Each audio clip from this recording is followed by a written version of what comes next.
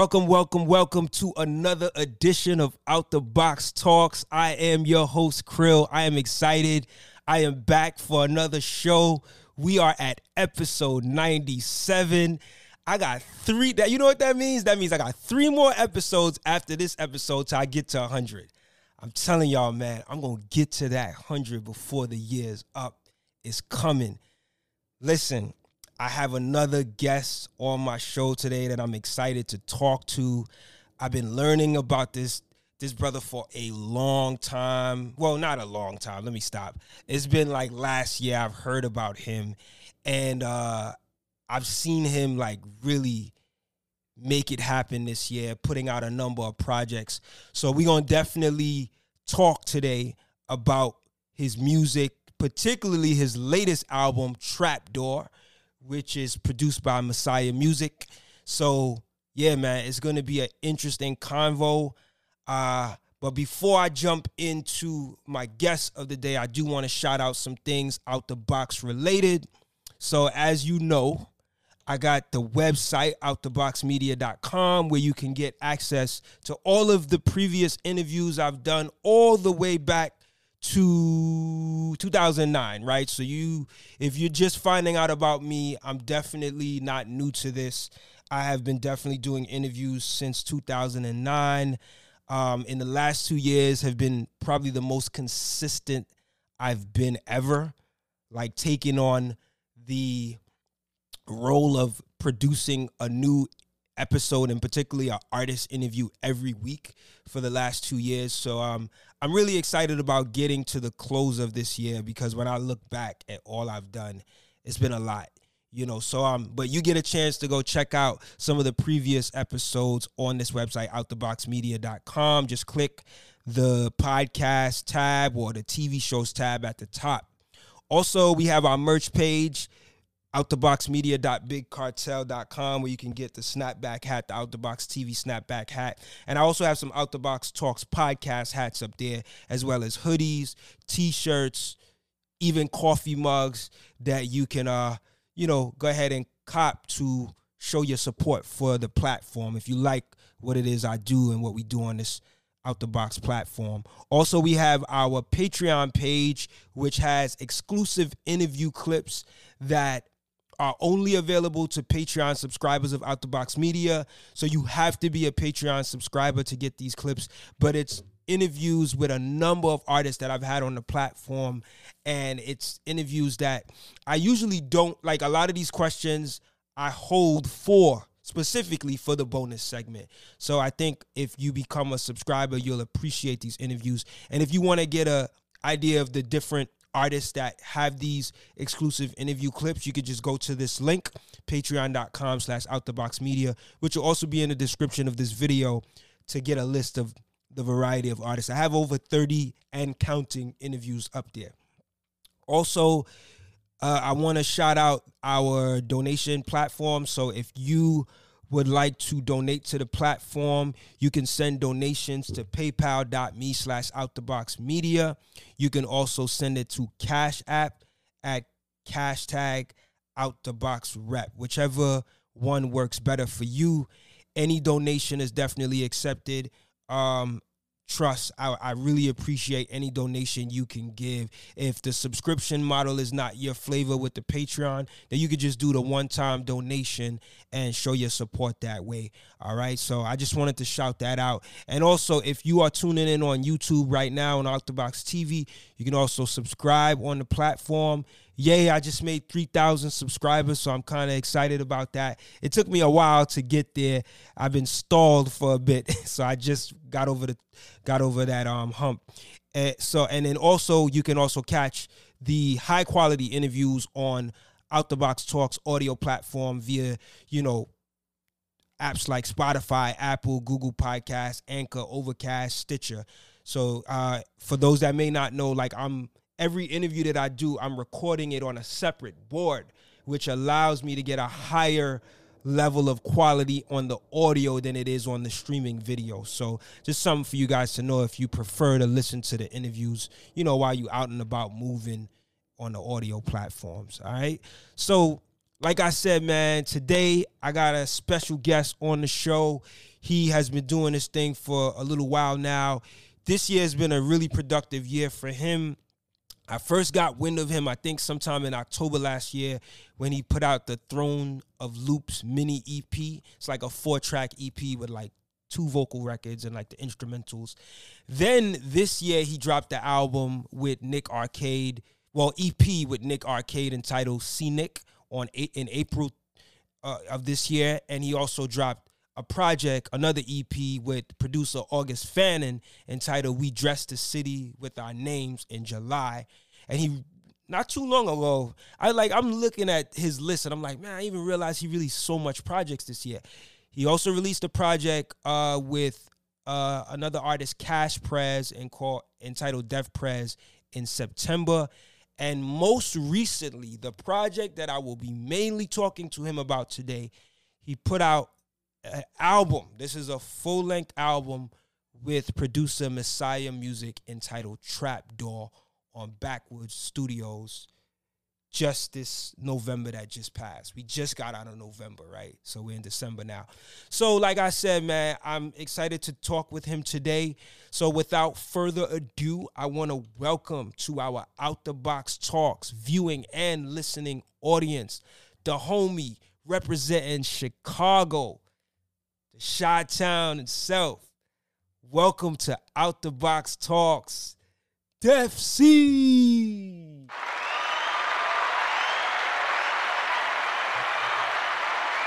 Wow. Yo, thank you for the very kind introduction. I appreciate that. Indeed, man. Like I said, man, it's a pleasure to have you here. I've been seeing your name circulating a lot throughout this year.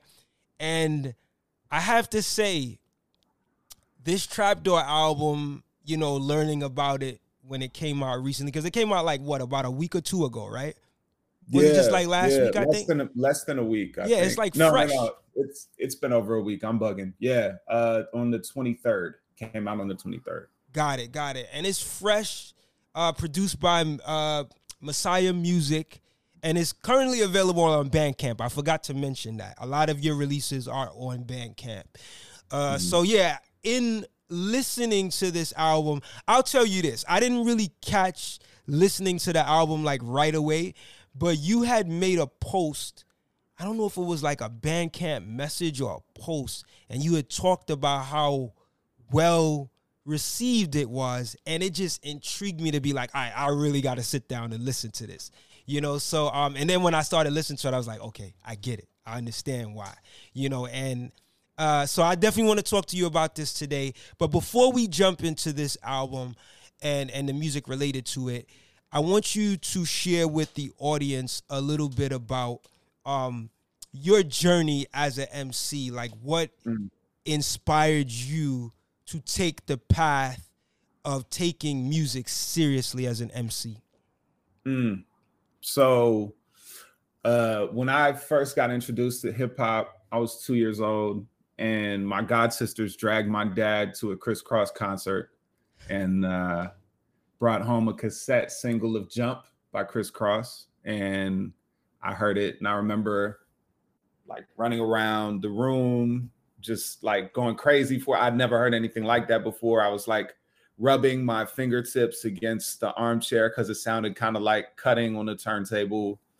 And yeah, I mean, I thought I wanted to be a DJ at first, and then I just kind of, as I got older, you know, fell more and more in love with the craft of hip hop. And it went from listening to, when I was a kid, smooth jazz on the radio in order to fall asleep, to then it was Juvenile and Method Man and Redman, and then it was Scarface and Jay-Z and AZ, and then it was Company Flow and Mad Villainy, and it was Vakil and the Moment and Typical Cats and a lot of underground legends from Chicago.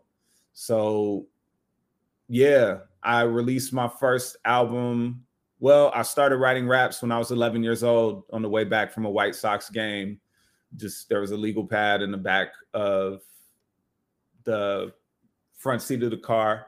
And rest in peace, Black Rob. it was, I think Bad Boys for Life was on or something. And I just started writing. Wow. And I just told my students this week the embarrassing first 2 bars I wrote, which was, this is my mic, I'll steal your girl like I'll steal your bike, which at 2 years old or at 11 years old, I was doing neither of those things. I was not stealing anyone's bike, definitely not stealing anyone's girl. So, and then from there, it just kind of evolved into an obsession with the craft and learning about poetry right alongside music was ill because I was listening to albums like It Was Written in Supreme Clientele while I was learning the intricacies of writing poetry. And I think those 2 albums in particular were really formative in terms of how I listen to hip hop production and also how I listen to lyrics in hip hop songs. And there was a recording studio in the high school I attended, and I had some older students who were putting me on to a whole lot of music and also were kind of coaching me in the studio and took me under their wing. And then it was pretty much from the time I recorded my first verse at 14, I knew that this was something that I wanted to keep doing for as long as I could. So I dropped my first album when I was 17, and wow, I've been releasing music ever since then. Wow. 17. Yeah. Wow, that's a long time. And I am mad. I'm not sure how old you are now, but I mean, I'm 32. You see, 32. so yeah, that's a little wild, man. So yeah, wow, it's interesting you said Kris Kross because the first ever cassette I ever bought, first ever album I ever bought was Kris Kross, Totally Crossed Out. Wow, I had that poster in my room. Yeah, that's crazy. You know, I remember my pops. It was in Brownsville, Pitkin Avenue. It was a store. I think it was called a Shack or something like that. And I remember going and getting it. And that was the first time I ever bought a tape. And I just remember that was the days of like In Living Color where they would perform and they would I was with wearing the clothes backwards, the cross colors and all that, you know. So it's interesting you said Kris Kross, you know, but then, you know, as I got older, like similar to you, I started learning about other hip hop. But it's something about Kris Kross that connected with me as a youth, you know, something about seeing, and you spoke about like your first rhyme. I think most of us that start rhyming, it's always about something that we ain't living, you know what I mean? That's like the immaturity of it, you know, like it's all about the swag and stuff. And then as you get a little bit older, you learn. So, yeah, thank you for sharing that. So I wanted to also ask you about, like obviously this new album, which features Messiah Music as the producer. Talk to me a little bit about how you and him came together to collaborate initially. I mean, I was a fan of Messiah Music's work from being a fan of Armand Hammer and Billy Woods and Elucid. And so I remember hearing Race Music by Armand Hammer and hearing Shark Fin Soup and hearing Cloisters. And those are my 2 favorite songs off of that album. And it just made total sense to me to then dig into his catalog. And I realized that he had produced other Armand Hammer joints that I loved. And he produced a handful of Quelle Chris songs that I really liked too. And I just reached out to him via email. I've been reaching out to a bunch of different producers just to work on music at the time. This is late 2013, I believe. And he sent me a pack. We initially had just discussed maybe it being 1 or 2 beats, but eventually what he was sending me was just so dope that I just kind of I kept asking him to set stuff to the side for me. And the album kind of grew very organically out of that. And what was originally going to be an EP just kind of developed into an LP. And that's how it worked. I mean, he and I actually had never even had, it was via email. We never had a phone conversation until this year. Interesting. And we'd been working with each other for almost 8 years. We had never had a face-to-face interaction until we did our Call Out Culture interview about the album last week. So it's like, wow, it's crazy. But he's also just, you know, maybe one of the nicest people I've ever met through music. So the whole process has been very seamless, and he's been very gracious and generous in addition to just being uber talented. So I think the initial connection then leading to us continuing to work together was also just an outgrowth of, there was something that clicked on the personality side of things that also came across in the music. Nice. Wow, man. It's when you talk about how you and him came together and the fact that you guys didn't like meet, you know, until this year, and it took such a while before you guys could actually see each other. It just amazes me of what technology is able to do.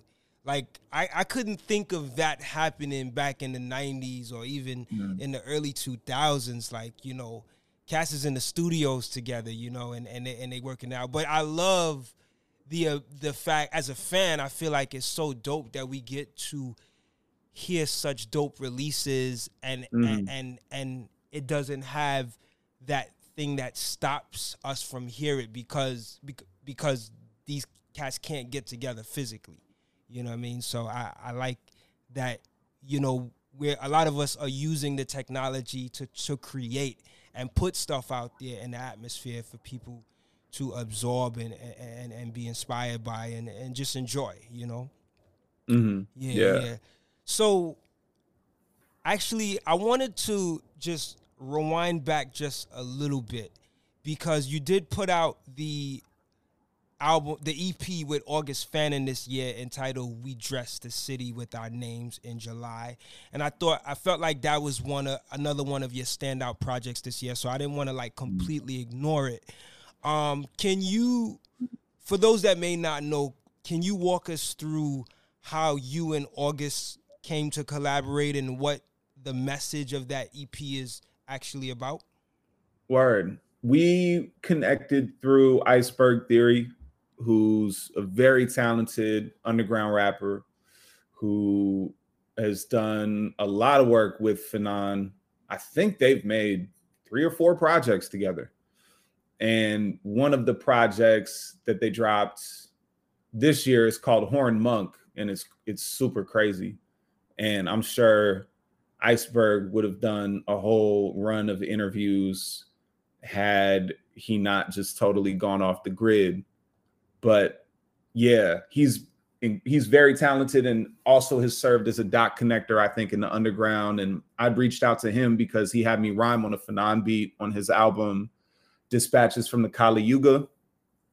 And earlier in 2020, I'd asked if he thought Fanon would be interested in working with me on some music, and he said absolutely, and passed along the contact info. And Fanon sent his typical pack of 40 amazing beats that I then had to choose 5 joints from, and which is, while it's an amazing problem to have, is also something that could potentially, like, you just don't want to screw that up. Right. You know?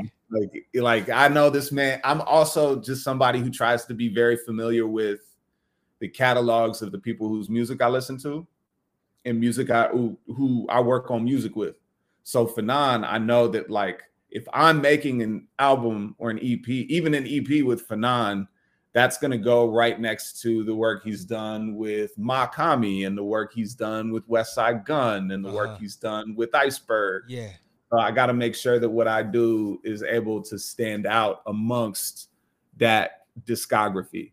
So picked those beats from that pack, and when I had them and was listening to them over and over again, it was a little intimidating because they were so dope that I felt like I was going to mess it up. I was just like, you know, I'm going to get to the 90, I'm going to get to the 1 yard line and I'm going to fumble this like Leon Lett. Like it's just gonna, it's not gonna live up to what these beats sound like. So what I do when I'm stuck like that is I try to watch movies to kind of get the gears turning in my brain. And with Fanon, who I know is a visual artist, his music kind of reminded me of collage work and like Romare Bearden and a lot of old school graffiti as well, 70s, 80s, early kind of, you know, beautiful on the bricks and also clearly still in its developmental stage. And I had never seen Style Wars before. So I decided to sit down and watch Style Wars. And as I was watching it, the first thing that struck me is it's one of the best movies I've ever seen. Any genre, any medium, documentary or feature. And as I was watching it and I was hearing the writers in the movie talk about writing, and I'm watching this informal mentorship that's happening between writers and some of the younger kids, I started to notice parallels to what it was like to be in the youth spoken word scene growing up, or to be a young kid in Chicago's hip hop scene at the open mics, and how that sort of informal mentorship was happening all the time, and how it really felt like we were part of something special that was bigger than ourselves, that was something that only we really understood. And so I just decided to make the EP as a chronicle of those experiences and then connect it kind of to what life is like right now. So it's, I mean, the title came from a quote one of the writers gave in an interview in Style Wars. All of the titles are titles that were pulled from words that were drawn on the side of trains in the film. Nice. So it's basically not only an homage to that film, because I've never written graffiti in my life. I have my little BS tag that I used to write on my notebooks and stuff, but it wasn't anything I ever wrote on anything else. Yeah. So it was just an homage to that. It was an homage to that period in time when hip hop really felt golden and pure and new to me as I was discovering it. And it was an homage to my homies who were graffiti writers and rappers. And I was just trying to do what they did with graffiti with what I did in the pockets I picked and the writing on the EP as well. Nice. I didn't make the connection to Style Wars, but that was a project that I didn't really get a chance to like fully listen to, but I just felt like I wanted to highlight it in this interview. So thank you for sharing that. So let's jump back to this album, Trapdoor. Tell me about the significance of the title. What made you decide to go with this wording, the Trapdoor? So initially the title was The Institute of Living, which is the name of one of the songs on there. Yes. And I was going to call it that because my dad, who's a former journalist who's from West Hartford, Connecticut, was telling me a story one day, because he is just kind of full of information. So you sit down and have dinner with him, you learn a million different things in 30 to 45 minutes of conversation. And he was talking to me about this place in Connecticut where he grew up called the Institute of Living. That was a mental health facility. And I was sitting there like, that would be an amazing album title. So I kind of filed it away for later. And the music I was making with Messiah started to fit that title.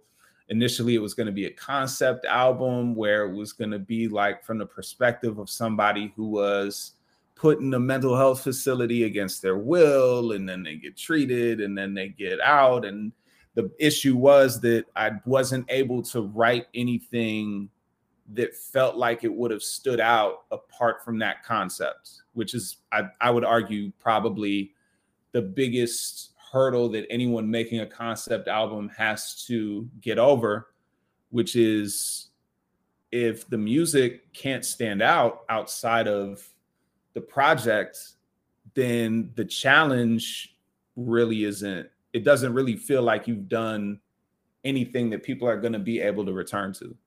So, you know, a concept album like Only Built for Cuban Links, for example, that's something that has individual songs that stand out, and then they also work in the narrative of the album when you go back and listen to it. And eventually I kind of dropped the concept and just started writing to those beats. And when the album really started to pick up steam, I researched the Institute of Living, and I found out some stuff about it I didn't like, where it might have worked as a title for that specific song, but for an entire project, it just didn't make sense. Like this, and it's a much different place from what I understand now. Like, it's much more professional and well run, but I read about what they were doing with electroshock therapy back in the day. And I also read that, like, they were one of the places where Catholic Church was sending clergy who were sexually abusing children under the pretense of mental health issues in order to kind of prevent the scandal that wound up coming out. So it just didn't feel right to give the entire project that title. So as I was kind of going through the music and thinking of a different title, that word trapdoor just kind of came in my mind. And the contradictory elements of that word trapdoor, trap being the idea of being confined to a space, and a door being something that allows movement between spaces, was something that was coming across in the music as a common thread throughout. So, for example, a song like Muscle, it might seem like repressing pain is something that you just have to do in order to build resilience and strength. So that would be the door part of it, right? But really, if you're not finding healthy ways to kind of vent and express that pain, and if you're just keeping it all to yourself and walking around with it, you're stuck with it. So that would be the trap side of the phrase. And that's kind of what I realized about, not kind of, but that's what I realized about every song on the album, is that I could say that concept applied to each of them. And that's where the title really gained a lot of resonance later on. Wow, you said a mouthful, and I was actually going to ask you about that, the title Institute of Living, a little later on in the interview. But being that you brought it up, I did notice that as I was listening to the song and really just trying to get an idea of what you were speaking to, it was a little difficult for me to understand, you know, what you were referring to in regards to Institute of Living. It's starting to make a little bit more sense now as you in what you just said, but can you talk specifically to what that song is actually talking about? So that's the only song on the album that retained the original concept that I was talking about, right? Where it was inspired by One Flew Over the Cuckoo's Nest, with Jack Nicholson being in the insane asylum and looking around at everybody trying to medicate themselves out of what made them special. And I thought about writing a rap from the perspective of somebody who's in a facility like that, who's embraced the fact that they're out of their mind, while also still trying to express the sadness of that fact. So that was where I was coming from with it. And I kind of just kept it because I love the hook. I love the lyrics of the song. I thought of all of the songs on the album, it was probably the most abstract. And it was, I gotta be honest here, a song I kept for me. You know, I love that beat. I love that concept. I loved what I wrote to it. And it was also the first song that Billy Woods heard that made him want to put the joint out on Backwoods. So I'm glad you brought Billy Woods up, because I wanted to talk about how, I mean, to my knowledge, I know Messiah Music has done work, you know, a lot of work with Backwoods, but like, talk to me about how this even manifested into a project on Backwoods Studios. I had met him in person for the first time when he came to town like 7 years ago in an informal capacity. And then he came back through on tour with Prem Rock and DJ Mo Nichols. And my first headlining show in Chicago, which was my first headlining show ever, he was on the bill. That's dope. And yeah, which was ill. Him and Prem Rock and Mo Nichols and Tomorrow Kings. Shouts out to all of them. And Woods, when I played him the first few scratch demos from it, which included the Definition of Insanity with Curly Castro, he was digging it. And I just said, is this something that you guys would be interested in putting out? And again, this is back in 2015. And he was with it. And he would check in periodically,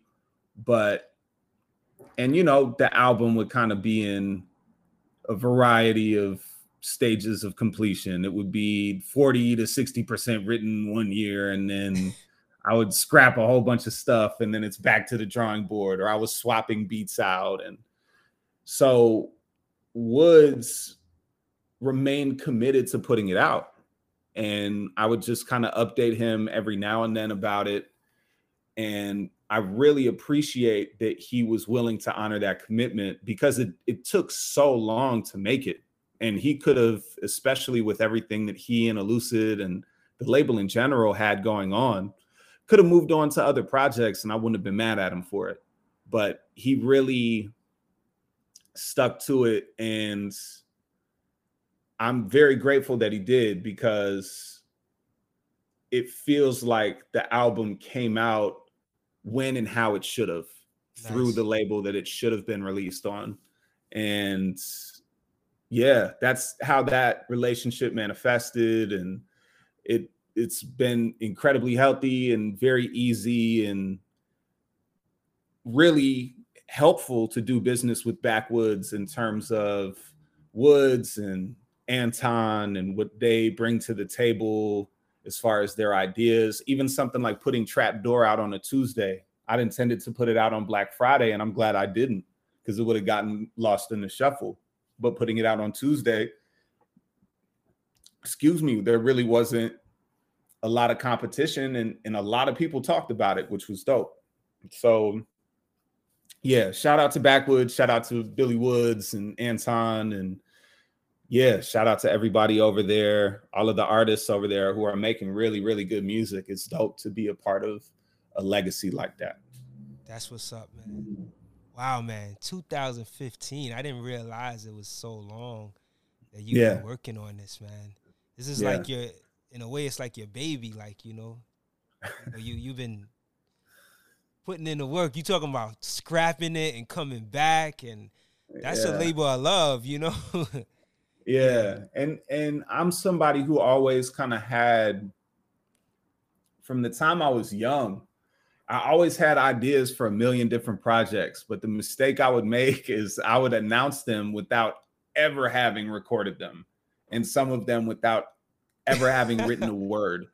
So that's a lot of motivation for you. Yeah, you gotta live up to it. Also a lot of like that teenage ambition, like teenage, early 20-something, and then especially with the advent of social media, is like, oh, I can tell everybody everything I'm thinking, which is so stupid. So what I was able to do is just kind of sit down and plan things out and come up with timetables and write down the names of certain projects I wanted to come out certain years. And I just, as somebody who always is kind of creating and chipping away at a bunch of different pieces, I always knew, I eventually came around to the idea that it was just going to be ready when it was ready. and that it was going to come out. I wasn't going to just abandon it on some detox shit. I was going to really take the time to see this through to its completion, because the material that I had that I knew I wanted to put out was excellent. The production was great. So I knew it had to happen. So I just kind of kept working at it. And then I wrote for other things in the meantime that I could drop that people would appreciate, that I really believed in as well. So a mixtape is God Intended, Lacuna, Summer Courses, Thrown for Loops, Scenic, the album, the deluxe edition of that. We Dress the City with Our Names. You know, those are all things that I'm working on and releasing. Even the album I put out, Damn Near Grown, in 2015, I put that out after I'd started writing for the Messiah music album. So, yes, I mean, just really trying to be patient, not only with myself, but with the work, and to just learn the difference between being such a perfectionist that I never release anything and being enough of a craftsman to know when something was ready for people to listen to it. Yeah, that is a often challenging balance to have. So when you're able to figure that out, I think it's a great thing. All right, so the other thing that stands out about the album, before we even get to the music, is the album cover. Can you talk about what the art is actually depicting? Like, what is the message in the image? So working with Backwoods, I wanted to work with Alex Richter, who's an incredible photographer from New York, who's photographed hip hop legends, Freddie Gibbs, Action Bronson, 50 Cent, Prodigy from Mobb Deep. He's done so much incredible work over the years. And if you go to his website and you look at the gallery, you're going to recognize so many of those photos. One of my favorite hip hop photos of all time is of Max B just standing in front of a door with money in front of his face. And Richter took that picture. So I knew that he had a close relationship with Woods. I knew that he did a lot of work with their artists over at Backwoods. So I reached out, and that was something that I knew I wanted. I knew I wanted a Richter photo for an album cover, but the turnaround time was a little bit brief. And when I'd spoken to him about it, he'd mentioned that he probably would have preferred coming to the city and shooting something here with me, but he had a bunch of photos and Polaroids that he'd taken, and he just sent me a bunch to choose from. And that image and the image of the back cover, because we're going to have to put out product at this point based on the demand for it. But both of those images stood out in terms of that particular cover sounded like one of the bars on it, which is the one way toward the exit, blocked by what you won't confront. So like there's this huge mass just obstructing the pathway of a hallway. And that kind of was what it felt like the album was addressing in a lot of ways. So, and the art in and of itself, it's a sculpture. It's a steel sculpture by an artist named Richard Serra that Richter just took a picture of. And so that's what it's depicting. And I think one of the reasons I liked it was because it's open to interpretation. And that's one of the things I love about art in general. And something I love about hip hop is when you're able to kind of leave it up to interpretation. And also when sometimes you don't have to interpret anything. It's just that image felt like the perfect image to reflect the music that is on the album. So interesting. I didn't, a lot of times you'll see an album cover and you don't really know the backstory behind, how it came to be. I would have never thought that you actually worked with him to be able to get this. And the way that you told the story was like you had to go through a series of images that he kind of like. So what it is, you just told him the title and he had pictures that were already available for the title that made sense for the title that he shared with you that you had to select from? Pretty much. Wow. He just had a bunch of Polaroids that he shared with me, and I took a look at them, and I picked the two that just looked like the sound of the album or had some sort of resonance when I thought about the lyrics on the album as well. So I think it was dope. I think it was good that you thought about the lyrics, right, on the album, and it just wasn't just something so abstract that you just like, I'm just gonna throw an image. For one, you thought about the title, but you went even further and thought about the lyrics too. So it really mirrors the full body of work when you think about the depiction of the art to the music, So I want to actually go through some of the songs on the album and pinpoint some of the lyrics. The first track, entitled Rabbi and the Golem, you say on the hook, molded something magic out of clay, hit 10,000 hours, not a rapper of the day. Can you expound on what the magic is that you're referring to in the song, and also why hitting 10,000 hours separates you from a rapper of the day? So that's like a two-part question, if you could.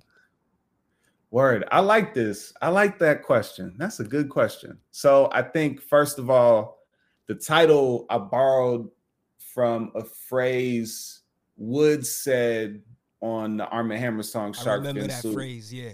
Yeah, Rabbi and the Golem, base clay left to harden in the sun. And a golem, for those people who might not be familiar with it, is an old Jewish myth where when you had certain, say in Russia, bands of people who were trying to destroy the Jewish communities in their midst. So, in pogroms or whatever, rabbis would create a protector out of clay, inscribe something on its forehead, and then the golem would come to life and protect the village. And then the rabbi would eventually have to find a way to, at a certain point, kill the golem, because the golem is, after it's done with fulfilling its obligations, is eventually going to turn. So stories like Frankenstein, for example, go back to that idea. Superman was created by two Jewish authors in the midst of the Holocaust as a golem of sorts, because there weren't any protectors in Europe at that time. So I thought about that in terms of what I was making as an artist, and how creation, a lot of times, and this also goes back to something Woods has said in songs and in interviews, a lot of times creation is about magic. You'll be able to put a thought down or find a pocket or something, and it just hits you out of nowhere. So that's where that came from in terms of that specific bar. And then in terms of hit 10,000 hours, not a rapper of the day, there's that principle that if you spend 10,000 hours working on something, you've mastered it. And if I'm mastering something, I'm not mastering it for people to just be aware of it for a brief moment of time and then move on to something else. So that's basically what I was trying to say with those two bars on that hook. Yeah, it's a interesting song that you kind of start the project with. And I haven't done a review for this album yet. I just started doing consistent music reviews. I took a little break, but usually my goal was to do it every day on my other YouTube channel. And after really thoroughly listening to this album, I'm more than likely going to do a review for this. So also with that song, you have a lyric on there where you say, earn affirmation rather than expecting it. Rappers crying for mentions like we're the parents who neglected them. Now the hook. Then you say now the look. Now look, the latter is a legitimate issue to address, and the former is a matter of being insignificant and depressed. When you say the latter and the former, can you, for clarity, express the exact lines you're referring to for each?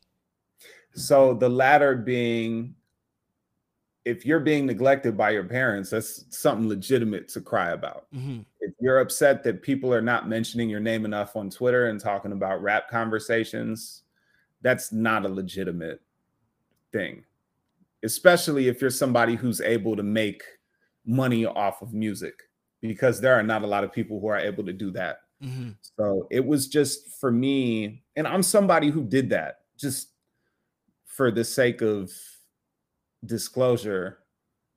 I did that.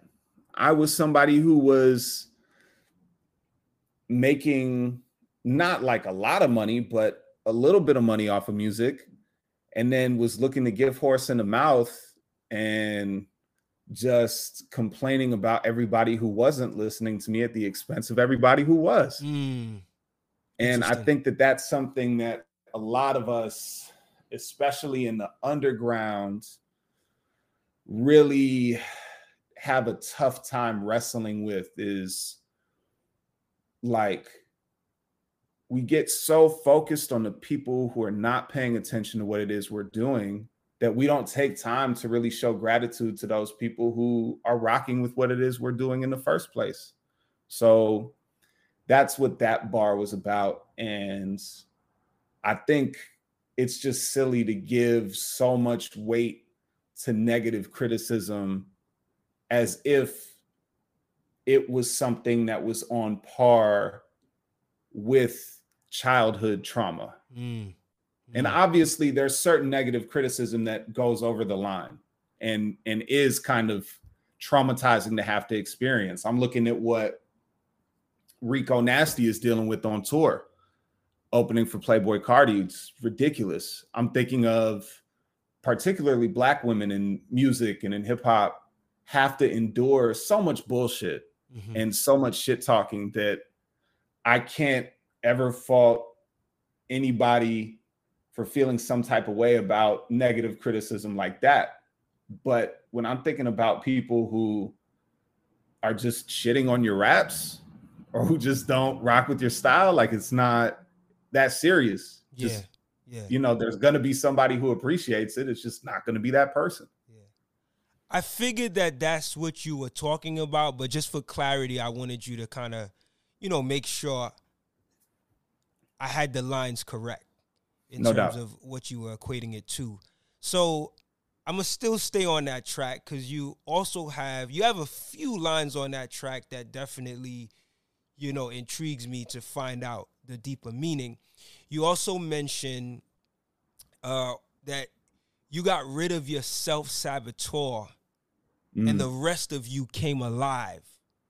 It's pride or integrity. You better pick one and stick with it. You say that. What exactly is the self-saboteur that you speak about in the song, and how did destroying it enable you to come alive?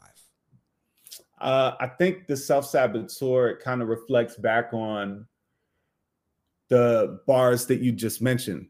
So the follow-up is, the former is a matter of being insignificant in the press, was depressed for the same reasons, then I made 25, killed my self-saboteur, and the rest of me came alive. So it was like this idea of basically getting in my own way as an artist and not really taking the time to put everything in perspective and try to not lower, but just reshape my expectations so that music could be more fulfilling for me. Okay, definitely. Thanks for sharing that. So let's jump into some other music, and I'm going to be doing this like really just trying to go through some of your lyrics for most of the rest of the interview. So the next song, Compassion, you have a lyric where you say, "It's nothing new to me. Just look at kindness and cruelty. Those who deserve him the most receive him the least." And I had to stop at that because I was like, wow, like that's some profound writing right there, and you think about society and you think about humans and human nature. Like, why do you think this outcome is the case? What is it about the human behavior that creates this result? I think it's a matter of powerful people at a certain point just stopped caring about the niceties of power and financial gain. I think both of those things are at the core of what ultimately has destabilized this country so much. And I look at people like, for example, the architects of the housing crisis in 2008. They all got a slap on the wrist for all of the people whose lives they ruined because they sold them mortgages that they knew were faulty, or they sold mortgages to the people who rented the houses out that they knew were faulty and actually didn't exist. And people still spent their life savings on them. I think about people like the Koch brothers and how they lifted the cap on campaign spending so that they were able to push legislation through Congress that was able to represent their business interests. And then you look at somebody getting 10 to 15 years in prison behind like a brick of dope. It just doesn't make any sense to me, because the scale of it, no pun intended, it just doesn't justify it for me. So it's just looking at the way this country operates, how it feels like money only really serves money and power only really serves power. And people use both of those things, or not use both of those things, but both of those things are the real motivators behind people who say that their motivations are something entirely different, in order to then treat those people who probably deserve, or not probably, who definitely deserve the most compassion with the most cruelty instead. So I think that that's where that came from. Just a lot of the album too was made, a good chunk of it, in the midst of the pandemic. And I think during the pandemic, in addition to having just more time to sit down and think, I think a lot of the institutional failings of this country were laid bare, and a lot of things sharpened into focus for me. And that was a thought that I kept coming back to. Like, why is somebody like Donald Trump, I mean, I know why, but he's been treated with so much compassion by people, not necessarily the people who want to lock him up or the people who didn't vote for him, but the people who supported him. And those people are like, he's insulated himself within those people so that he never has to hear a cross word about himself. And he's not the only person who's ultra wealthy or ultra powerful who does that. And it really does kind of feel like, in this country in particular, we've kind of thrown a lot of what good government should look like out the window for the sake of corporate interest and white supremacy in a lot of cases, and at the expense of people who desperately need institutional assistance. So, when I heard that line, it also made me think about this word kindness and how it's sometimes connected to the word weakness, right? Like you'll hear someone say, don't take my kindness for weakness. And I felt like that's almost like an oxymoron for someone to say. Like, why does someone even have to say that, right? Like, kindness should be always looked at as a strength.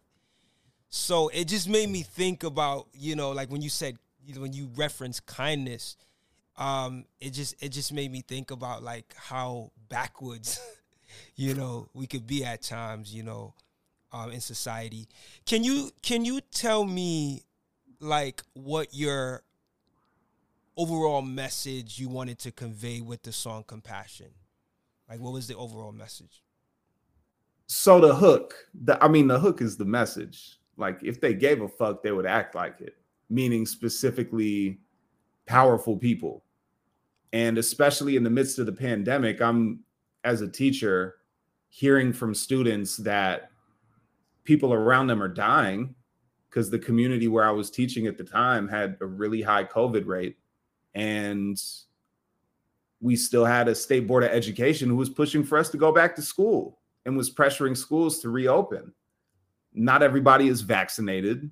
Not everybody is healthy, or not everybody has a strong enough immune system.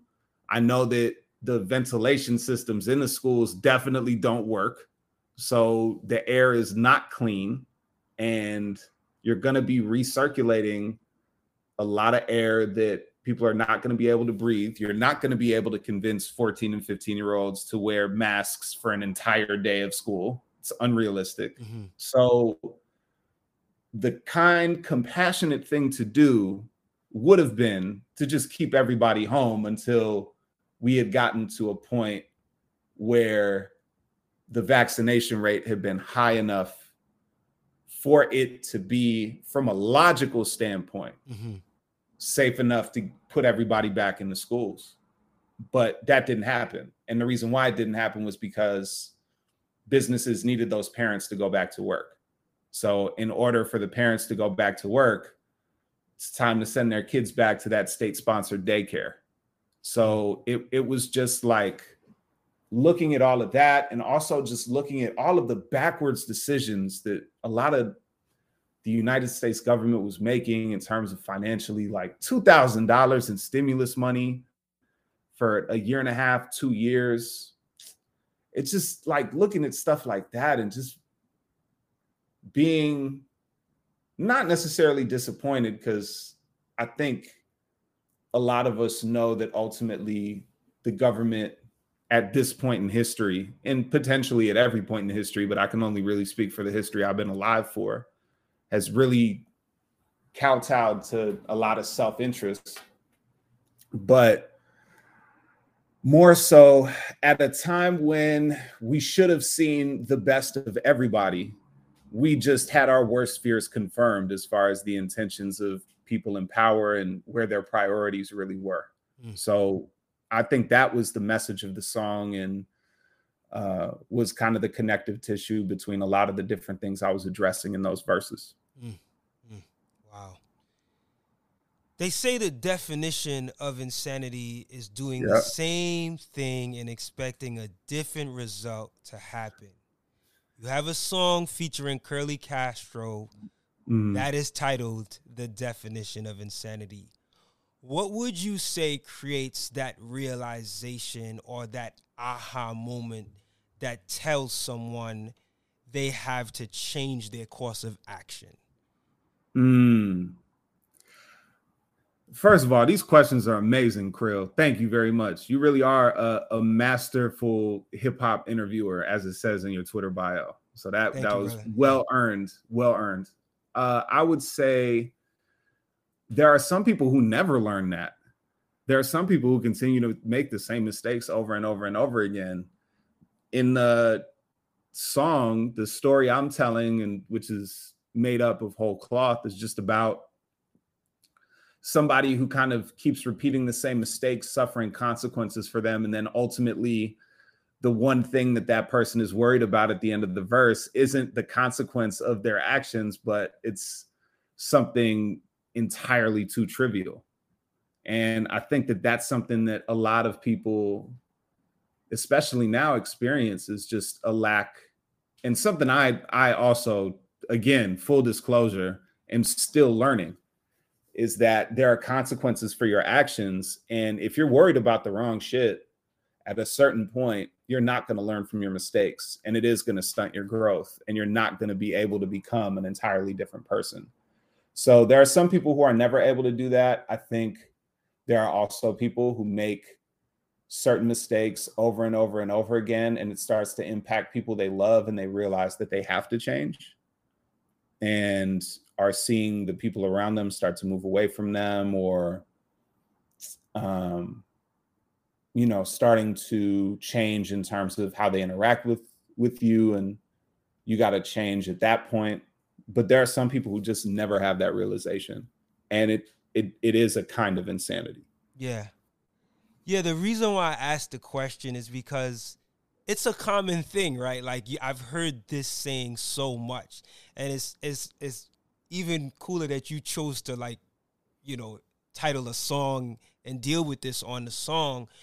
But, I'm always curious of solutions, and like what causes someone to, like, realize, okay, enough is enough. I need to make change, Mm-hmm. So moving on, I want to talk a little bit about the process of the production selection on this album. Like, how did you and Messiah Music work together to decide on which beats would be used? Because I have to say this, and I didn't say it earlier, when I listen to the album, I get sort of a lo-fi jazz sound, and there's like a cinematic soul element there, but for the most part, it just feels like lo-fi hip-hop jazz and laid back. But yeah, can you talk a little bit about how y'all went through selecting what beats would be right? Because it sounds cohesive. The production sounds, nothing sounds off. Mm-hmm. But yeah, I mean, the thing I've been saying in all of these interviews and saying to people in private, and I'm going to keep saying it, is Messiah makes the beats that RZA lost in the flood. Yeah, I did see that. Yeah. Like the loops and the drums and all of that. And so, and he just, I don't know how he finds the time, but he just churns out so much good material. And so he would just send me packs and packs and packs and packs of beats, and I'll just pick the ones I like the most. And then I would just kind of put them together in an Apple Music playlist in order to make sure that they were cohesive. But yeah, the process was very simple. Messiah would send me beats. I would pick the ones I liked the most. I would write to them. And there was more of an editorial process in terms of the songs, as in which songs were going to make the album, than there was in terms of which beats were going to make the album. Nice. So I mentioned this earlier, but I want to come back to it. I said, I think it was a post, or maybe it was a Bandcamp message you sent, where you said, this album, this Trapdoor album, has been your most well-received project thus far. What do you think has caused that? Inertia, on the one hand. I think part of it is, as I was saying a little bit earlier, just all of the right elements falling into place at the right time. So they say that luck is when talent meets opportunity, and I think everybody involved in this has been talented at what they do for quite some time. And I also think that we're at a very interesting point in hip hop where people are starting to gravitate toward music that they may not have wanted to admit that they enjoyed in the past. I think we all have been there where we didn't want to admit that we were listening to certain underground stuff because we didn't want to be that one weirdo talking about Doom at the lunch table. Everybody's talking about Dipset and Jeezy. Why are you bringing this guy up, right? And it wasn't until years later when those stigma went away that we really started to acknowledge people like Doom for being the geniuses that they are, and for making the music that is not only timeless, but is also just remarkable in terms of how you can study it and learn something new from it every time you come back to it. And I think that this album is also, from a writing standpoint, a product of me studying a lot of rap music that I love and trying to approach the subject matter using those techniques. So, for example, somebody like Freddie Gibbs or somebody like Benny the Butcher, you know, their lived experiences are totally different from mine. But the things that they do as MCs, I've learned from them. I've learned from Pusha. I've learned from Future. I've learned from listening to so many MCs. And then I think the thing that a lot of rappers, especially white rappers, get confused is that we can study what it is they do and then filter them through the prism of our own kind of unique individual styles without then having to co-opt the narratives from that music. Mm-hmm. And so I was just, you know, I knew I had stories to tell. I knew I had things that I wanted to say in the music. And so I decided to study people who are experts of their craft, regardless of what they were talking about in the music. And I just absorbed and learned so much. And I brought that into what it is that I do. So I think it can resonate with people who are really into complex rhyme schemes or people who are into punchlines. And it can also appeal to people who are, and always have been, really into underground indie hip hop. Mm-hmm. So I was basically trying to do what I admire Andre 3000 for, which is to check off all of the boxes that somebody listening to a rap album for the raps and the hooks would want to get from it. Mm-hmm. And I think that's why, and just come on now, Backwood's first release this year was an album fully produced by Alchemist. Right. So, you know, there was already going to be a raised profile, and having an Arm & Hammer feature, I was really grateful for that. Having Castro and Premrock on there, and Henry Canyons, who are people who have put out music through Backwoods and Alaska, who's an underground legend from New York, and, you know, the homies from Chicago who are on there too. I think it just was a natural convergence of events that, you know, people were tapped in. And it also was, just so that I'm not denying myself credit here, a product of a plan that I've been putting together for a long time. Right. I knew that I wanted this to be the capper of that plan. Yeah. And it was going to be, I knew I wanted this to come out on Backwoods. I knew that Arm & Hammer was picking up steam. I knew that the other artists that they were affiliated with had names that were starting to ring out. So I just kind of trusted the plan that I'd created and executed it. Nice. Makes a lot of sense, especially when you take into account, like I said earlier, it's like a labor of love. You've been working on it for a long time, and also it being on Backwoods and the features, as you say. So getting back to the music, the song Snares. You say the difference between wisdom and fear is a tucked chain. Explain the significance of the tucked chain to wisdom and fear. I mean, I came up with that bar and I was like, oh, that's tight. I got to say that in the song. So that was just the surface level of it. And then I had to go back and think about it too. Just the idea that if you're going somewhere where you know that you have something that somebody else might want from you, and you don't want that to be taken from you, of course you're going to hide it. You're going to conceal it. And on the other hand, you're going to also have to acknowledge that you're scared. And that's why you did it in that situation. So I think that to me was just something that I've always been obsessed with, is the idea of nuance and the gray areas between certain things. And I think with social media, we've stratified opinions on the most trivial things possible.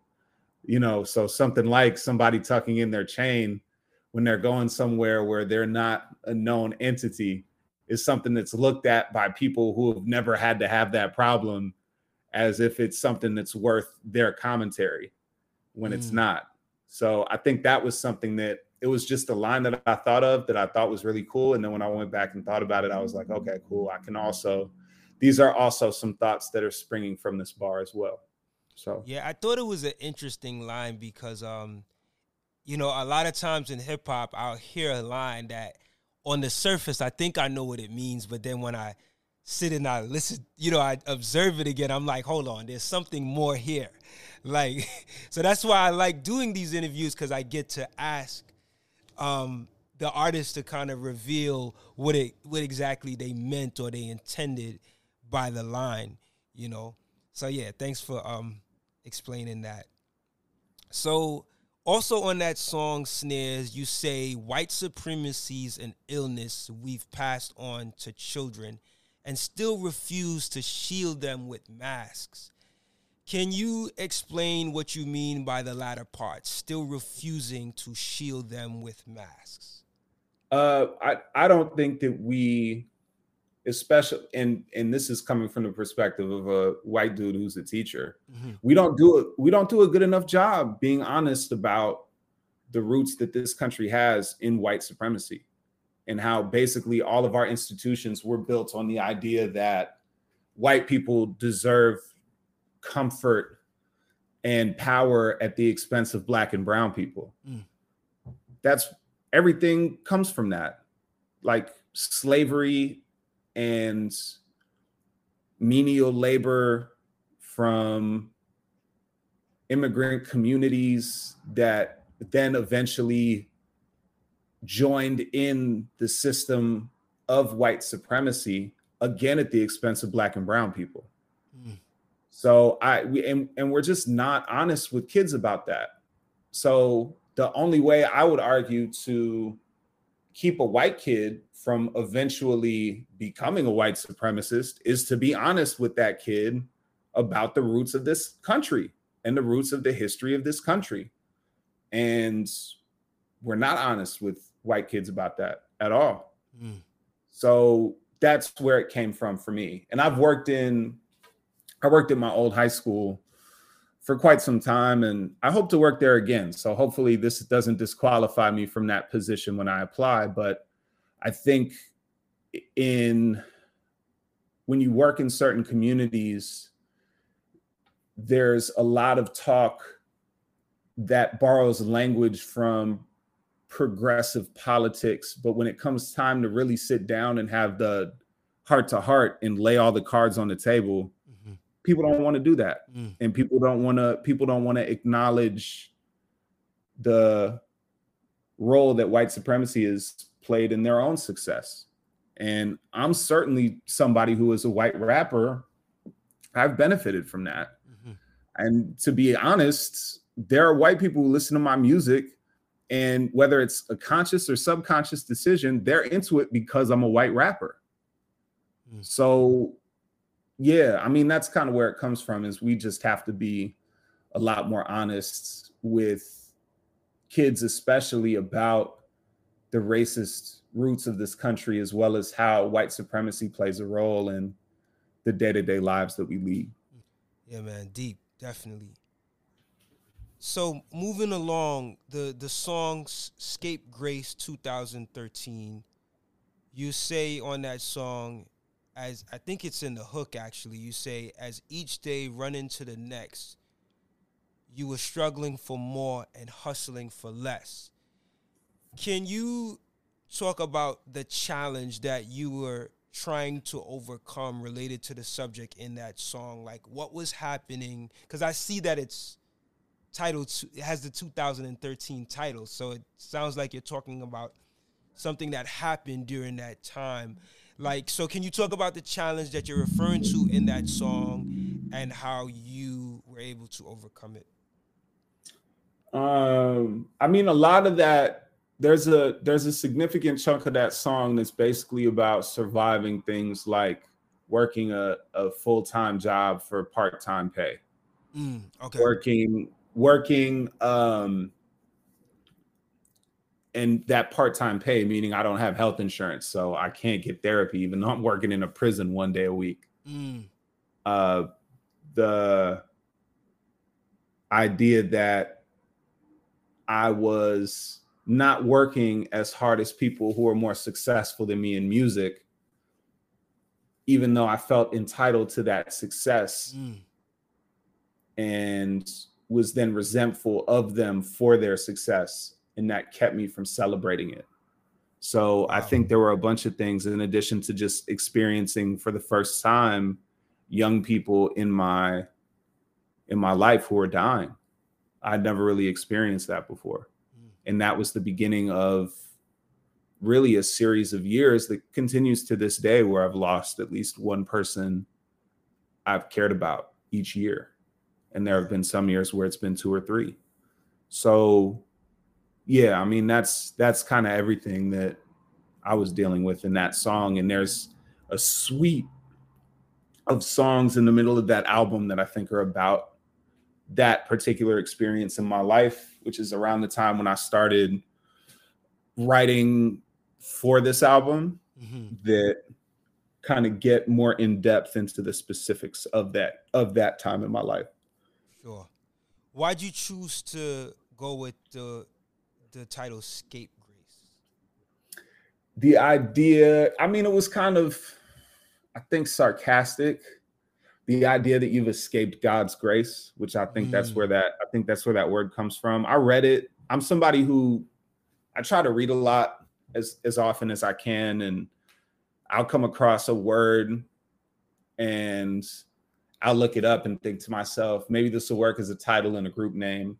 And 9 times out of 10, it's just corny as all hell. But then you get to the 10th time and a title like Scapegrace just kind of made sense for that song, as far as having that feeling throughout that time in my life of feeling like, damn, I can't catch a break. So. Makes sense. So you speak about your experience as a teacher in the song Time Off, and you also do it a number of times on this album. And I imagine you probably addressed it on some of your previous albums too. But how would you say your experience as an educator has helped to develop your outlook on community and inspired your conscious subject matter as an MC? So I think it's interesting. For a long time, I've kind of struggled with words like conscious as a label for the music, because I don't want people to take a look at that and then think to themselves, then it becomes rap word association. Right, so right. Then you're coming up with different names and songs that don't really sound like what I'm doing.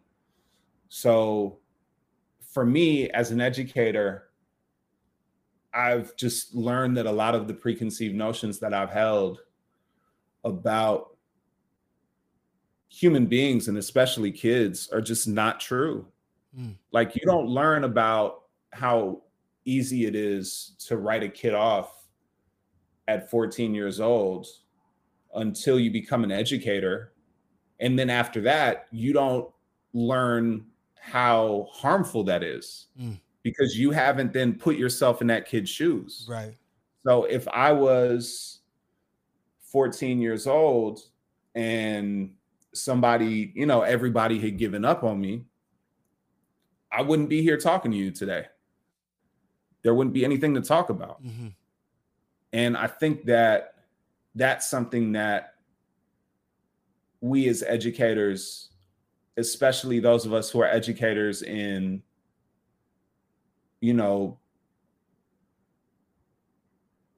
prisons and detention centers, that's something that we have to confront.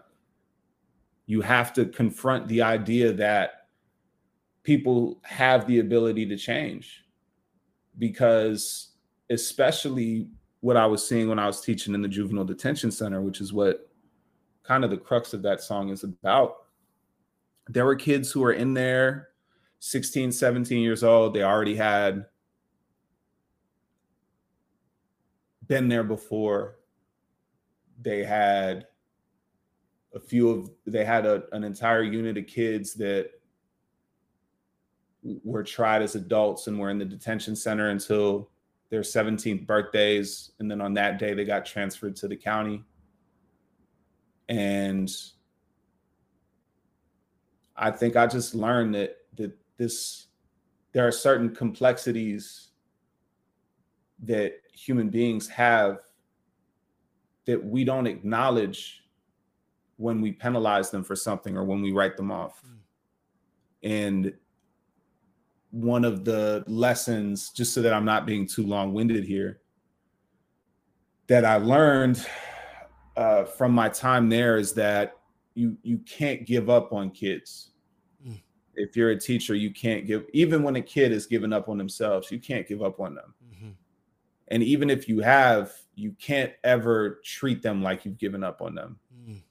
Because at that point, they'll give up all the way. Wow. So that's deep. Yeah. So I think a song like that and working in that detention center, I mean, the worst day of my life was in that detention center. And we walked into work, and it was a class of kids that we'd worked with the week before, and the class had gone really well. And then we went into that class, and there was like one kid there, and we found out that 6 of our students had attempted suicide together on the tier. And it didn't hit us until we left work. But that's the reality of the situation that a lot of those kids are in. And they're 14, 15 years old. That's heavy. Wow. Yeah. I mean, we don't think about that. We've kind of lied to ourselves in a lot of ways about a juvenile detention center being like a nicer version of, it's jail. The shit is jail. And we don't acknowledge that. So we then institutionalize kids, oftentimes for very trivial shit that they don't deserve to be going to jail for. We institutionalize them at a young age. And then what happens when you institutionalize somebody in America? The recidivism rate is high. So that person is going to keep going back and keep going back and keep going back. And there are going to be some people who are able to escape that cycle. And then there are some people who are just not going to be able to live outside of it. And again, it's another situation where we don't acknowledge the institutional roots of that. We just kind of write off the people who suffer from it. So yeah, I mean, all of that stuff is kind of tied up in the song. And in being an educator, I just, to being hopeless about the future is kind of a very privileged thing. Like, we can't, if we're all here, especially if we're teachers, we can never afford to give up on these kids. So that's real, man. Like to have that mindset, even in the midst of hopelessness, to never give up. Yeah. So you say repeatedly, multiple times at the end of that song, Time Off, you just want to go home. Just want to go home. You keep saying it. And the track literally like closes out with you saying that. Why'd you choose to emphasize those words so much at the end of the song? Can you speak a little bit about the emotion you have going with those words? So the last 4 bars of the song is something like, I wanted to ask the teacher how he learned to be so cold. Tried as an adult. I don't care if he writes me no poems. in supermarkets looking at prices of pay-as-you-go phones. In my nightmares, I still hear, I just want to go home. I just want to go home. And the initial hook is, I just got to work and already want to go home. And so the second hook is different than the first in that I still remember, like, what I'm saying in the first hook is kind of the same thing anybody at a job says. You get to the middle of the week and it's like, I just got here, but I want to go home. Yeah. And then the second hook, there's a memory I have, a specific memory of there was a room we were in. I think it was a classroom in the detention center that was facing Ogden Avenue. It looked out on this fast food joint where we ate lunch sometimes on break before coming back and teaching in the second half of the day. And there was a kid who was looking out that window, and it was close to the holidays. I think we were about to go on winter break. And the kid was just saying, like, man, I just want to go home. And that stuck with me because it's hard. It's hard to see kids in that situation around the holidays because you don't get to spend that time. You should be home with your loved ones, but you're up here. And it's not, I don't want people to think I'm coming from a place of pity or sympathy, because that doesn't do anything for young people. It's more so coming from a place of empathy where I just could not imagine having to be in the shoes of a kid who is locked up during the holidays. And just like, I just want to go home. Like, I'm here. I just want to go. It's hard to articulate, really, but it was the kind of place where we would leave every day and we would be relieved that we would be done working there. And then we would immediately feel guilty because it's like, oh, we got to walk out of there. Kids don't get to. So, yeah, I mean, all of that stuff is kind of tied up, like I was saying, in the song, and is the difference between those two hooks. You know, as I'm talking to you and just like reflecting on your music, it seems like you share a lot of your empathy that I know you deal with in real life, right? Because that's where it happens first. But you also share it in your music.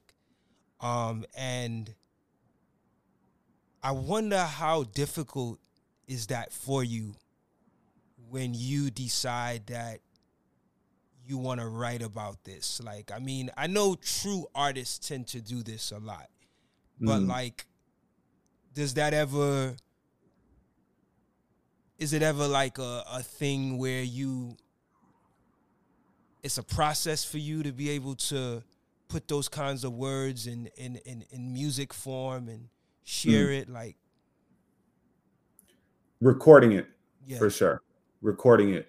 I think writing it, not so much, because writing is the safe place to do it for me. Like, that's just how I've processed my experiences most of my life. At this point, almost 2/3 of it has been what I experience has to go on paper at some point in order for me to really get past it.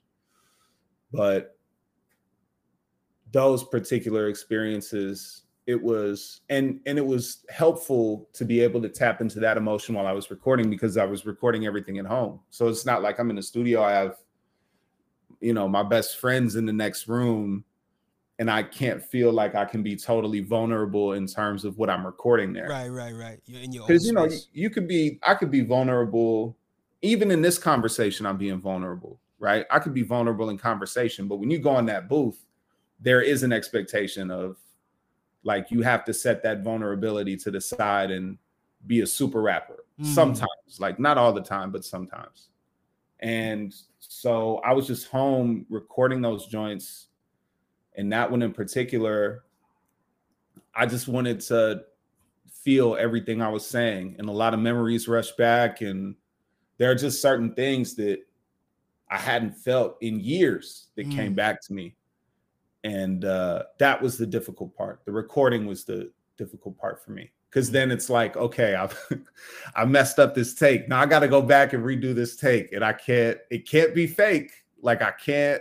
Yeah, because that's ultimately what people are going to hear. They're not going to hear the visual of the written rhymes, right? They're hearing that's the finished product, the recording, the vocals. So I get it. So on a lighter note, I did want to talk to you about this thing that you have going on called the MC Rec Shop.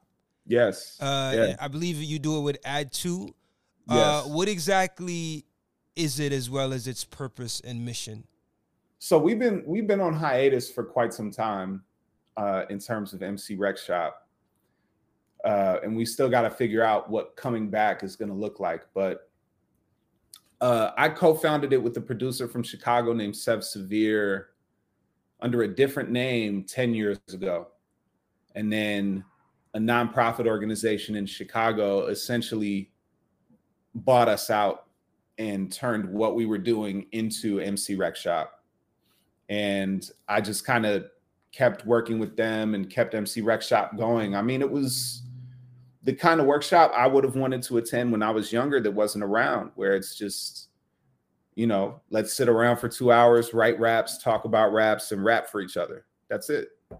Just a place to really build and network and sharpen each other's minds, really. And I think that it's, I miss hosting it on a regular basis with Ad. I think we just want to make sure that when it's time to restart it, we're going about it in the right way. But it's incredibly fulfilling and rewarding. We've been fortunate enough to have worked with some of the best and brightest young talents in Chicago. And it's kept me sharp as a rapper.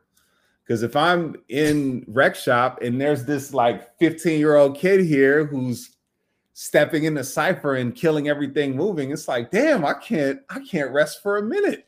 Yeah, he might be your competition, There you go. It's like I'm a big fan of battle rap. So I remember when Chess from the Bronx started doing his thing in battles. He was like 17, 18 years old. And all of the old heads were looking around like, damn, we got to deal with this kid now. Like and I think that that's kind of what Rec Shop is for me. And the other thing too, just I think my experiences in hip hop aren't really worth anything unless somebody else is going to be able to benefit from the lessons I've learned from them. And I always feel kind of weird saying this because I'm not God body, obviously, like I'm a white dude. But each one teach one is one of the things that I've taken from hip hop and applied to my life. Mm-hmm. And I think that it's something that's incredibly powerful because there are a lot of kids in hip hop who, I mean, when we were coming up, it was like, you did what you could with who you could, but you didn't have any idea what the structure of the industry looked like. You didn't have any idea how to get your music service to radio or, in the iTunes store. You didn't know how to do anything apart from, I'm going to burn these CDs and sell them to whoever wants them. So just to be able to have learned from my experiences with music and then able to pass them on to young people who are going to appreciate them and be able to learn from them and hopefully avoid some of the things that Add2 and I were not able to avoid in our experiences with music. I think that that's the mission of MC Rec Shop. Dope. Thanks for sharing that. Big ups to Add2, another amazing MC, man. And not to get too off track, because I know that we're not all the way through this album yet, but Add2 is also, in addition to being just an incredible mentor and a really bright example for all of us in Chicago who are rappers, regardless of whether we're his students or his peers, he also was the first person from the city to really show that you could make it happen without necessarily having all of the industry contacts in the world, just off a hustle and grind. Ad never, like when he was on the come up on Two Dope Boys, he didn't have a manager. He still doesn't have a manager. Wow. He does everything himself. So it also lends credibility to everything that we're able to do as Rec Shop, that he's so involved and also is so willing to be able to pass on what he's learned to young people as well. So shout out to Ad too. Great human being, great rapper too. And I gotta get my lick back because he got me on that song. So I gotta get back in the booth with him, and I need to get even with Ad. I need to get even with him. So the song Shortcuts features Prem Rock and Armand Hammer on it. How did you decide on having their contributions on the track, and how, did you express to them the subject matter that you wanted the song to tackle?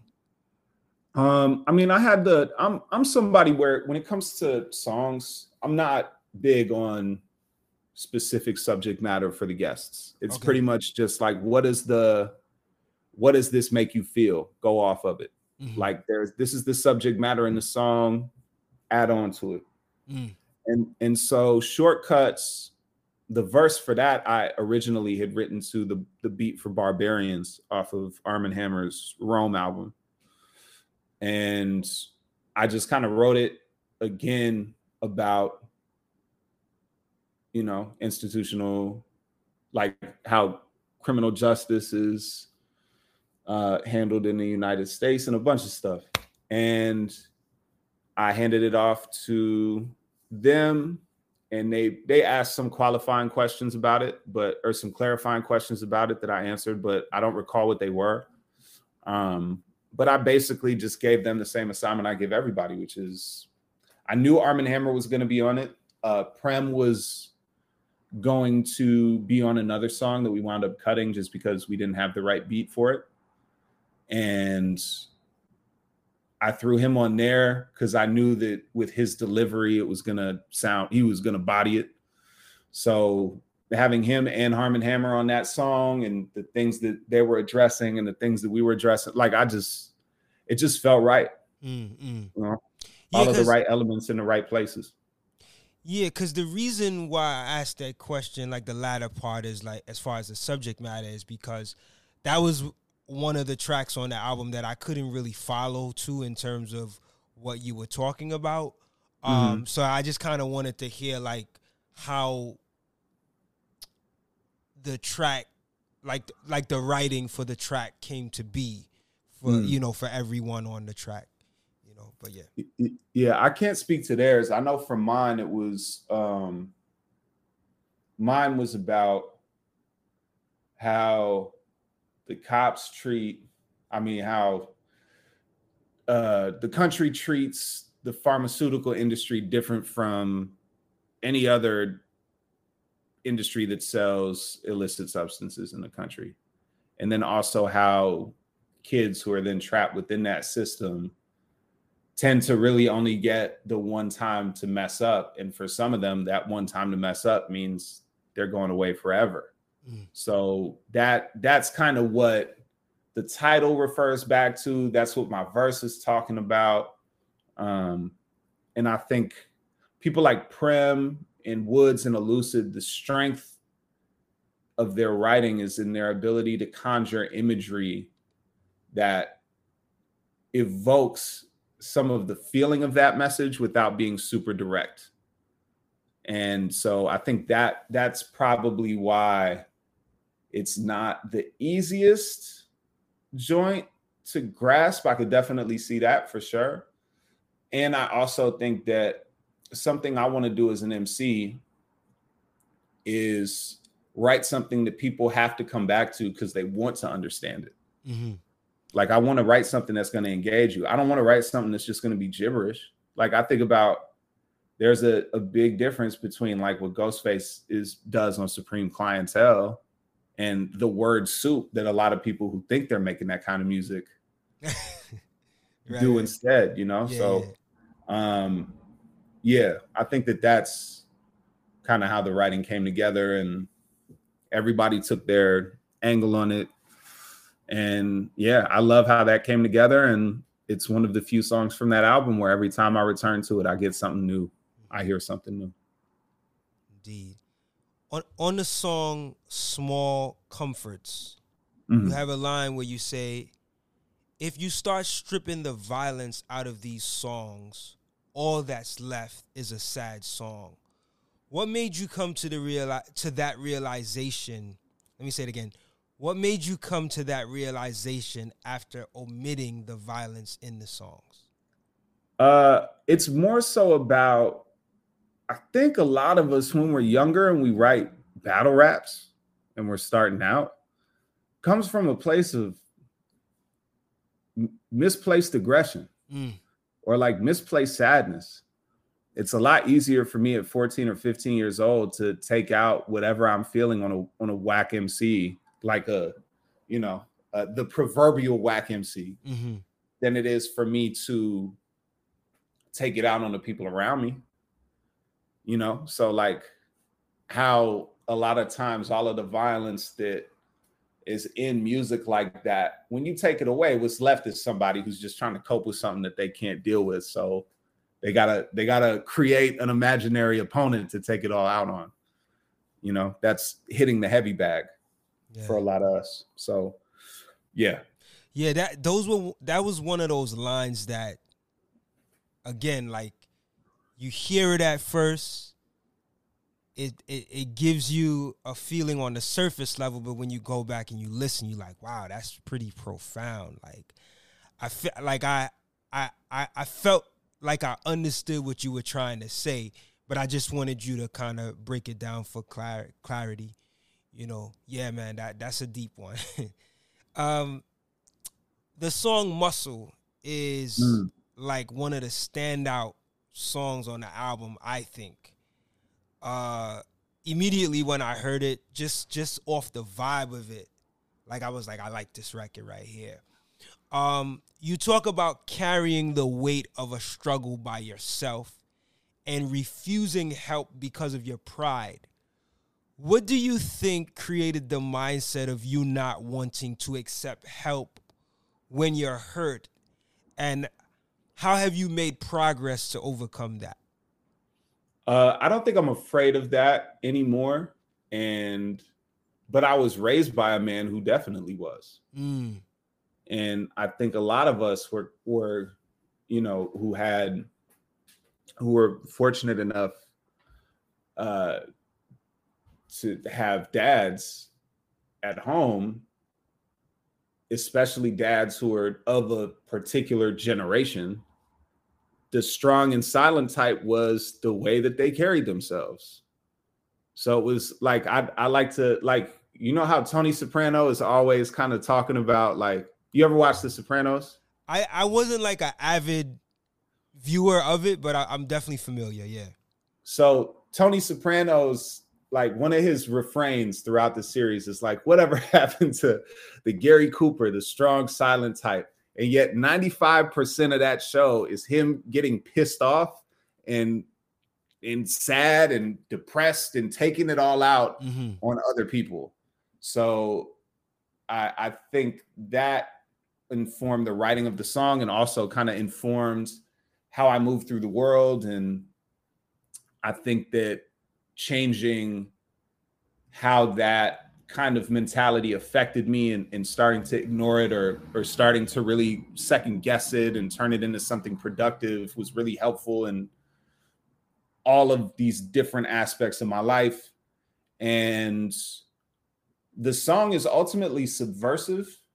And I like that you caught that, because it's not healthy. Like, doing that is not healthy. It's not, it feels good in the moment. It feels good to be able to say that, like, made me feel like a tough guy. But at the same time, it's not true strength. True strength is being able to understand the appropriate ways to process what you're feeling and manage your mental health so that you're able to, again, not just take it out on the first person who looks at you the wrong way. I thought it was interesting when you said, I'll tell you, like you said, if I'm hurt, I'll tell you if I trust you. But you said you'll probably lie because you know that person is going to want to offer help. And I was like, wow, like there's layers to that piece right there. It's like you're like on the verge of getting ready to tell someone that you trust, but that same person that you trust, they're going to help you, so you don't even want to, you pull back. So that situation is like breaking down kind of the psychology of someone who's so prideful, right? Like, and there's real people that are like that. Like, you'll just never know. They just, I don't know what it is. It's almost like you said, it's not a good thing, but it's funny in this life though. Sometimes it's looked at as a good thing, but ultimately it's really not. To not want to, open yourself to help, especially from someone who you trust. Yeah. But it was just really interesting how you displayed that. I don't think I'm doing it justice in how I'm absolutely are expressing you absolutely the art. Are doing it justice. But it was very interesting, like how you were able to like express that. Yeah, you just don't. You would rather burden yourself than somebody else, right? I think there are a lot of us. I think there are a lot of us out there who are like that. I think there's that whole thing that the first time I heard somebody say it was Royce the 5'9" said it in a song, and then I started seeing it on social media a whole lot. But like, check on your strong friend, right? So that person who's the one who's always listening and always lending a helping hand. It doesn't mean that person has everything figured out. That's somebody who you should probably offer help to, because they might not want to burden you, but they probably should lean on you. Yeah. So. Yeah, man, definitely. So the track Pulse, which I believe is the final track on the album, you say you're trying to keep your eyes on your blessings, want to help your kids shape this world better than we left it. I understand, you could correct me if I'm wrong, but I understand you just had a child, right? Not too long ago. Yeah, I just had a daughter October 5th. Wonderful. Congratulations. Thank you. My question for you is, how has fatherhood shaped your own understanding of purpose? Like the purpose that you have now, how has fatherhood shaped that? What an amazing question. I think that what fatherhood has done, and I'm like not even 9 weeks into it, so I can't even speak to that yet, but it definitely shifts your priorities, and something happens neurologically where the things that matter and the things that don't matter fall into place right away. So, something like in the past, I might scroll through social media and see somebody who I know is clearly posting something to get attention that might annoy me. But now it's like, why am I even on social media? I got this kid here. Like she needs a bottle. Like what? Definitely. It doesn't even matter. So it's things like that. I think it's been helpful with, and it's also just an opportunity to be able to really value what I do well, and also really seriously interrogate what I need to change. And it gives me, I think the greater sense of purpose that it gives me is that now I'm not only responsible for myself and the well-being of my wife, but I'm also responsible for making sure that this child who we've brought into the world is not only safe and protected, but is going to change it for the better. Yeah. So, yeah, I mean, fatherhood has been an amazing experience. I love it. I love being a dad. I love being able to, make my daughter smile, and I don't care about, I would spend 24 hours straight just changing diapers. I don't know that I would like it, but I would do it if that's what it took in order to keep her safe and happy and healthy and all of that. So I think it just, it pulls everything into focus for you, and reminds you that your purpose now is so much larger than yourself. And there are certain things that are worth sacrificing because they're never going to matter as much as your family. Indeed, indeed. Well, congratulations once again, man. And Thank you. first time dad, right? Yeah. Yeah, because I see you change your name to Dad C. I think, was it your IG name or something like that? Yeah. I was like, yeah. Dope. So I have to ask you this because I know the album just came out and is currently on Bandcamp. But for those that might be interested, when do you expect to release it on digital streaming platforms? It's up there now. Oh, it is? Okay. Yeah. Wow, I didn't even realize. Now. Yeah, it's streaming As of now. when? Today or? Yesterday. Oh, yesterday. Okay. Yeah, I was trying to keep it on the low just because it was Bandcamp Friday. Right. But yeah, yesterday.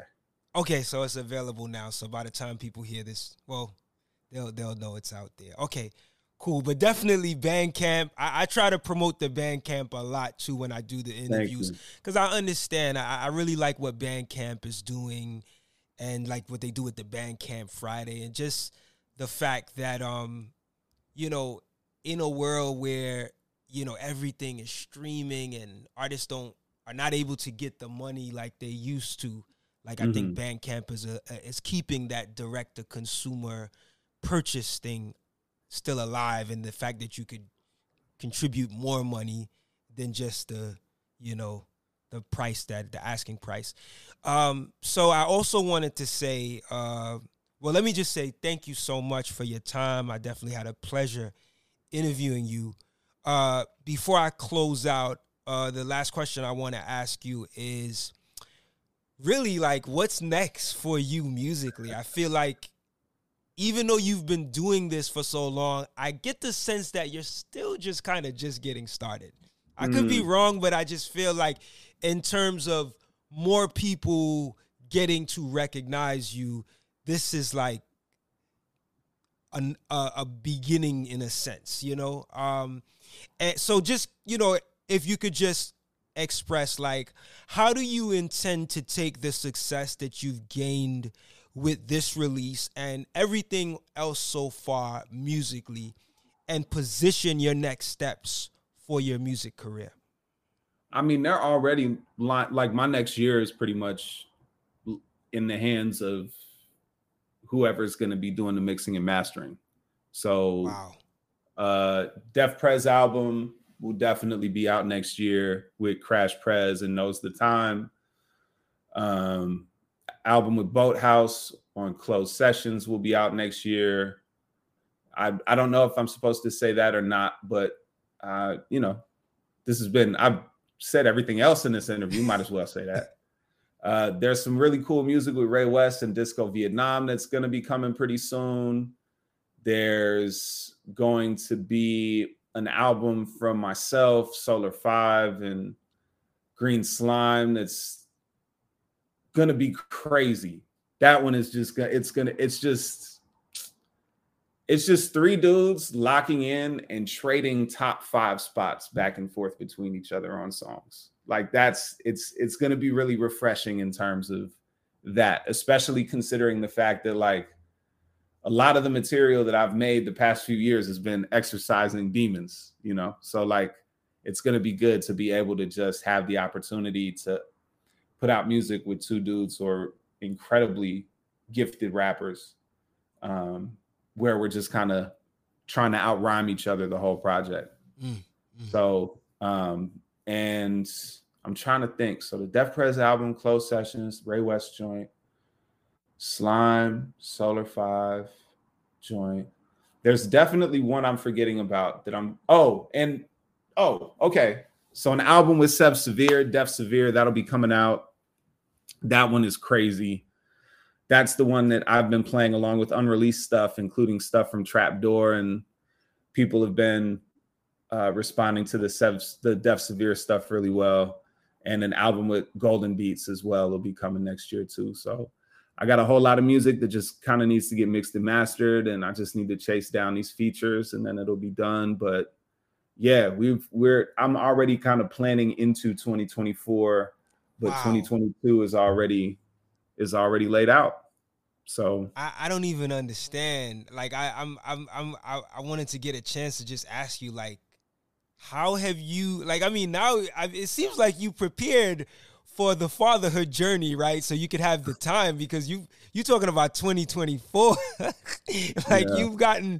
You seem like you're sitting on music that now you could, like, literally take a whole year off, or possibly even 2 years, and just be dad. You know what I mean?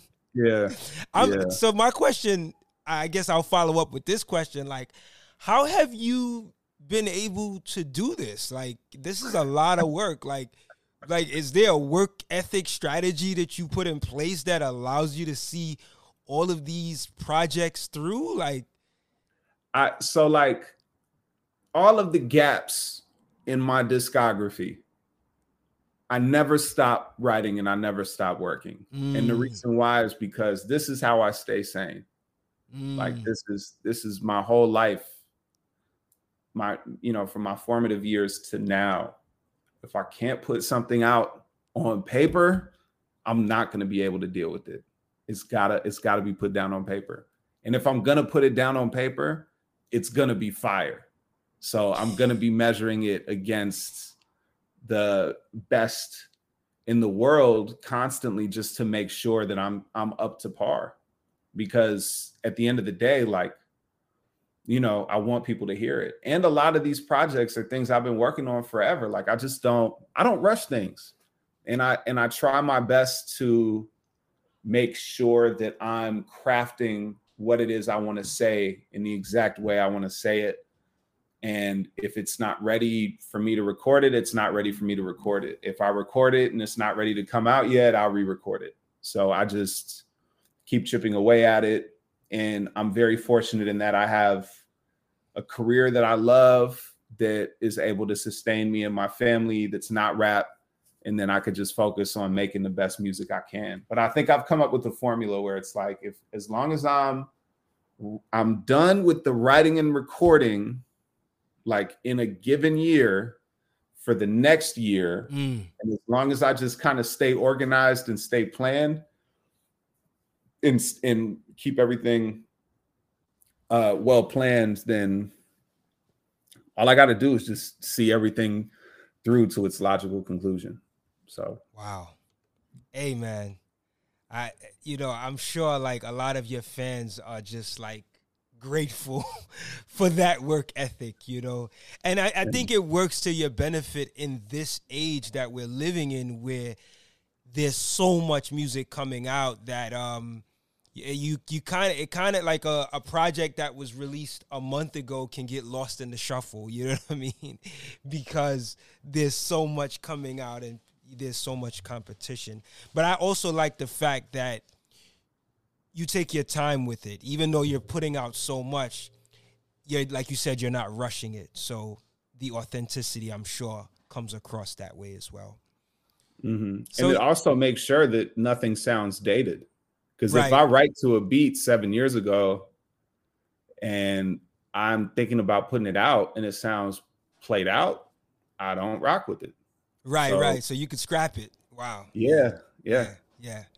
Wow, man. Listen, thank you again, Def C, man. I look forward to seeing how your career continues to grow musically. I'm gonna definitely be checking for some of those new releases, and I'm gonna go back and get back to some of the stuff that I missed. But again, it was a pleasure interviewing you, and much success, moving forward, with your career, man. Thank you. And thank you for not only taking the time to do this, but also to take the time to really break down the lyrics and take note of what specific bars you had questions about. Because I think people like myself, like, yeah, I want to make music that people can enjoy on a surface level, but I also feel really fulfilled when people are doing their due diligence to write down lyrics and ask me about them specifically. So Thank you very much for doing all of your research and for taking an interest in what it is I do. And, hopefully we can have more conversations. And if you're ever in Chicago, just hit me. Indeed. Thank you, man. Like I told this to a number of artists before, like one of the reasons why I really tap into the lyrics and try to, get a hold of what the lyrics is trying to say is, one, because I'm a fan of lyrics. Like, I'm into lyrics. I MC myself. And the other thing is, I feel like a lot of times when I do these interviews, it's helping to not only enhance my understanding and appreciation for the music, but I feel like if it's doing that for me, then it's likely doing that for fans of your music or someone that may first find out about you because of the interview, and now they go to the album and then they have a whole enhanced experience of listening to the music. So I kind of look at the interviews as, how back in the days you would have EPKs that came with the actual music. When you would buy it, it'll come with like the digital EPK and the story behind the music. I liken my interviews as sort of an addition to the music. So if after someone watches this, they can go back and listen to the music and they're able to have a deeper appreciation for the music from your participation in the interview. Word. So in that case, man, I'm very fortunate to have been on your radar. And indeed, let's keep building, bro. Likewise. So I just want to say to our audience, thank you again for rocking with me. I know I had y'all here for like 2 hours. So thank you again, Def C, for your time, man. I appreciate it. And make sure y'all keep connected with me. We are at episode 97, so I got 3 more episodes before I get to 100, and I'm closing out the year, Def C. When I get to 100, I'm done. I got to take a little break. Yeah, I was going to say, you want to talk about work ethic, man. If you're trying to get to 100 before the end of the year. Yeah. I'm really, I didn't do 100 episodes this year. I did about 59, I think about 59. So, but, I want to get to that 100 and close out. So to all of my viewers, my listeners, the Out the Box fans, I truly appreciate y'all. Always make sure y'all check for me on the website, outtheboxmedia.com. And Def C, give them the socials and the websites and where people can get to you before we get out of here too. Just Def C on Twitter and Instagram, DEFCEE, defc.bandcamp.com for all of the music. Good chunk of the music on the Bandcamp is available on digital streaming platforms, but there's also a good chunk of it that's exclusive to Bandcamp. And yeah, if you're rocking with the music, thank you so much I tend to have people who really get the word out there about the music. So thank you for tuning in. Thank you for sharing the word. And yeah, thank you for your time, Krill. And thanks for everybody who even just spends time enough to listen to one song. I appreciate everybody. So Indeed. So on that note, I just want to say peace, love, and light. Y'all stay focused, stay healthy, stay safe. We are out of here.